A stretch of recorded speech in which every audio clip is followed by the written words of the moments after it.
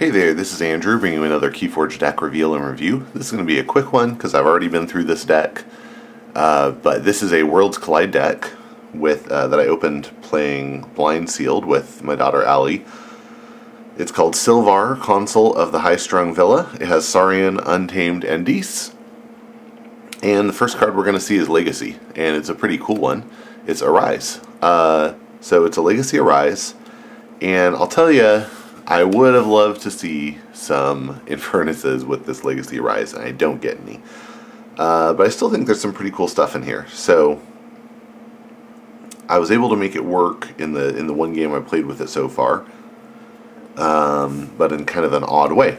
So yeah, well, let's get through it. So we have Arise, then we have a Buzzle, a Dendrix. So I should actually explain the cards.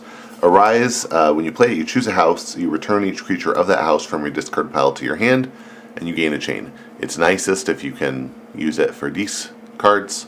The Dees cards in here are not as high impact as some of the ones you'll see in Coda, so it's not as good as it is in Coda in that sense, but at least it's not as good as it is when you're pulling like a Restringentus and 2 Emberams and a Charette. But we have some stuff, and then I think theoretically it might work to pull up cards from one of the other 2 houses, but haven't done that yet. Okay, so Buzzle is a 3-power beast with Skirmish that has Play Fight. You may purge one of Buzzle's neighbors if you do Ready Buzzle. That's fine. We have Dendrix, which is a 5-power demon that after it fights has your opponent discard a random card from their hand. Harbinger of Doom is a 2-power demon with 3 armor and destroy each creature. So this is your board wipe in here. We have 2 ways to pop this on the turn that it's played, so that's nice. Imp Spectre is a 2-power imp with destroyed, purge a random card from your opponent's hand. This is fine. I like Dust Imp better because I'd rather have 2 amber, but sometimes you get really lucky and you're really glad you purged a card. Bornet's Touch is great. It's an action with a bonus amber. When you play it, you reveal the top 5 cards of a player's deck, probably your opponent's, and you pick a card from those 5 to purge, and then you shuffle the rest back in. So that's nice. Obsidian Forge is one of our ways to destroy the Harbinger on the turn it's played. Obsidian Forge is an artifact with a bonus amber. It exhausts to sacrifice any number of friendly creatures. Then you may forge a key at +6 current cost, reduced by 1 for each creature sacrificed this way. If you do, destroy Obsidian Forge. So, for one thing, if you're forging your 3rd key this way, that's a great way to close out the game. So, this can be good that way, although, of course, you're forging for 12, essentially, yeah, 12 minus however many creatures you destroy. But it also works to kill a Harbinger. So you can play the Harbinger and then on the same turn action the Obsidian Forge to sacrifice the Harbinger. Now, then you choose not to forge a key, and you don't end up even destroying the Obsidian Forge. So you keep the Obsidian Forge, but you board wiped. So that's one way to do it. Poltergeist is an action with a bonus amber that says use an artifact controlled by any player as if it were yours. Destroy that artifact. That's nice. And then Scullion is our second way of killing the Harbinger. Scullion is a 7-power demon with 2 armor. After you play it, you sacrifice a friendly creature. So obviously the Scullion itself will end up dead, but if you are really desperate for a board wipe, this will give it to you. Now the way I ended up using the Arise in the game I played is that I arised my opponent was ahead on creatures. I arised the Harbinger, played it, and then used the Obsidian Forge to kill it, and wiped the board that way. So that didn't feel like a great use of Arise, but it was important in that moment, I felt. 2 Soul Keepers, that's an upgrade with a bonus amber that gives the creature destroy the most powerful enemy creature. That's very nice. There's a weird synergy I realized, didn't end up using, but realized, that I'll point out to you later, but there's an interesting synergy here. And then with one of the other cards in the deck. And then we have Creeping Oblivion, which is an action with a bonus amber. When you play it, you purge up to 2 cards from a discard pile. Alright, now, we're going to go through Saurian. So we have Imperium. It's an action with a bonus amber. Play it, ward 2 friendly creatures. That's nice.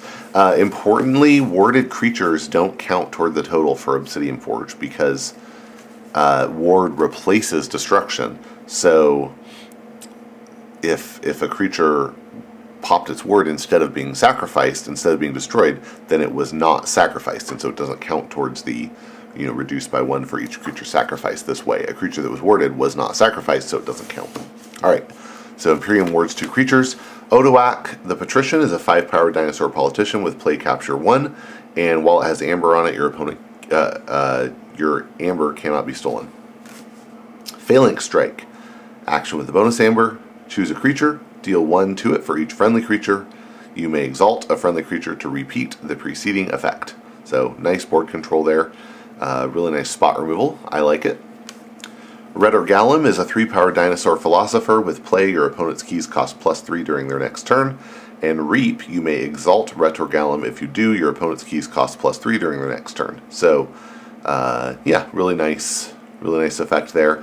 The exalt is typically worth it because you're costing them 3 more and you're giving them 1 maybe if the Gallum dies. So it's usually worth it if they're actually going to forge on their next turn anyway. If you're doing it to prevent, sometimes it's a little more iffy. Alright. And I've always thought this was a 2-headed creature, but now that I'm looking at it, I think it's 1-headed, that's its tail, and it's like smacking something with the tail, but I don't know.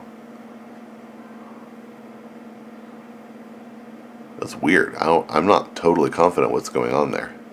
Huh. If you know, tell me. Alright, we have 2 Senator Shrixes. Senator Shrix is a 4-power dinosaur politician with an amber. You may spend amber on it as if it were in your pool, and as play Reap, you can exalt it.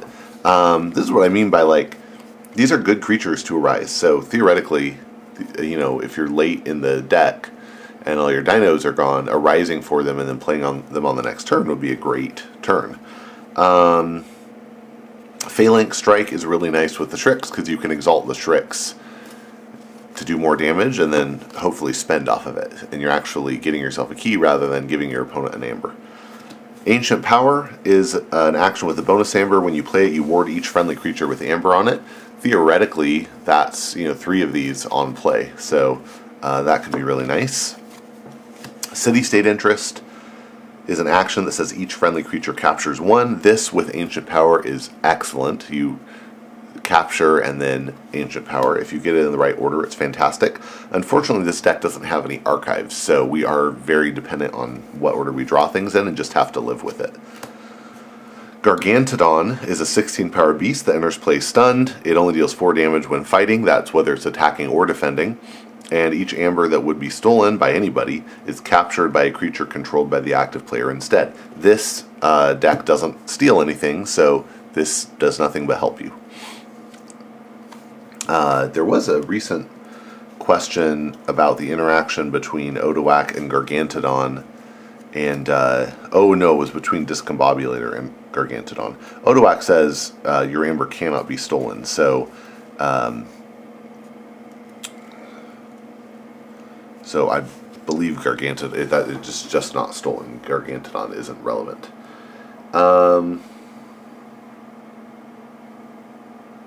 I think cannot just wins, but ask your judge. Paraguardian is a 6-power dinosaur soldier with an armor. Has Reap, you may exalt it. If you do, ward each of its neighbors. That's very nice. And then lastly, we have Philophosaurus. Oh, not lastly, because we have a pterodactyl coming. But we have Philophosaurus. It's a 4-power dinosaur philosopher. This does give us some archives, potentially. When it reaps, you may look at the top 3 cards of your deck. You archive 1, add 1 to your hand, and discard 1. This is a great effect. It's also 4-power without elusive, so the chances of surviving are not great, considering how good the effect is. Now, in this deck, there's no way to do it twice in one turn, so so it's less powerful and therefore maybe less of a critical target, but yeah, your mileage may vary. So it's great if it can fire off, but good luck. And then yeah, Pterodactyl is a 12 power beast that enters play stunned. It only deals 4 when fighting, but before fight it deals 4 to each neighbor of the creature it's fighting. So that can be really effective board control once it's working, which takes a little while. Alright. Yeah, okay, lastly... Oh, and you know what? I was wrong about the thing I said about Soulkeeper and Synergy. Well, I still realized the Synergy, but it wasn't in this deck. It was in Ali's deck. Soulkeeper plus Reassembling Automaton is really interesting because if it's on your turn and you do something that would destroy your automaton, you can choose to trigger the Soulkeeper effect first, then trigger the replacement effect on the Reassembling Automaton afterwards. So you get to destroy your opponent's most powerful creature. And the Reassembling Automaton ends up not dead, and of course the artifact is still, or the upgrade is still on it. So you can do that turn after turn if you want, which is pretty crazy. So interesting potential there. Alright, let's look at the Untamed. We have 1 Deepwood Druid. I don't love this. It's a 3 power Elf Witch with Deploy and Play, Reap, Fully Heal a neighboring creature. That's fine. But yeah, I don't love it, and we don't have a lot in here that just wants to fight. The Dendrix maybe, but I don't foresee getting a ton of value out of this. Harmonia, we have 2 of these. It's a 2 power Human Witch with Elusive. After you play a creature, if there are more enemy creatures than friendly creatures, gain an Amber. That includes the Harmonia itself. So pretty good if you have this when your opponent is ahead on board. You can just use it to burst a lot of Amber, especially if you drop both. Molefin is a 3 power beast with Hazardous 3. And then it says after Amber is stolen from you, you deal 1 damage to each enemy creature for each Amber stolen. So a little more steel hate there. Mustik Murmook is a 4 power beast. When you play it, you deal 4 damage to a creature, and it makes each player's keys cost +1. Importantly, there needs to be another creature on the board when you play this, or it'll just kill itself. Song of the Wild isn't going to trigger a lot, but when it does, it's cool. It's an action that says for the remainder of the turn, each friendly creature gains Reap, gain 1 Amber. So that's cool if you can do it, but I wouldn't bank on it. We do have a lot of creatures in here, though, in Untamed, so you know, it could fire. Unnatural Selection is an action with a bonus Amber. You choose 3 friendly creatures and 3 enemy creatures and destroy everything else, all the other creatures. Unsuspecting Prey is an action that deals 2 damage to up to 3 undamaged creatures. No bonus Amber on it, which is a bummer. Grasping Vines is an action with a bonus Amber, and you return up to 3 artifacts to their owner's hands. Really nice artifact control. And we have the Poltergeist too, so artifact control in 2 houses. That's really nice. Lodon is nice with so many creatures, because if we get this late and our creatures have been killed, then we get the bonus Amber, and then if there are 3 or more untamed creatures in your discard pile, you gain 2 Amber. Shuffle each untamed creature from your discard pile into your deck. So really nice there. If you get it on the same turn as an Unnatural Selection, you can potentially, you know, orchestrate things so that you have 3 untamed creatures in your discard pile and can pull that off. And then you get to redraw them. Pampakajaga is a 3 power beast with Skirmish. Creatures to the left of it in the battle line gain Skirmish. That's really nice if you can keep it out. And then Roxador is a 4 power beast with Skirmish. It only deals 2 damage when fighting, but after it fights, you stun the attacked creature. So yeah, this was pretty interesting. It has decent Amber generation potential. It can turn board control into cheap forging with the Shrixes, and it has some purge and stuff, and interesting things. And yeah, I'm excited about seeing more how the Legacy Rise works out, because that's kind of a fun little tool to have. So that was Sylvar, Consul of the High Strung Villa. Thanks for watching. Hope you enjoyed it and that you will get out there and forge some keys.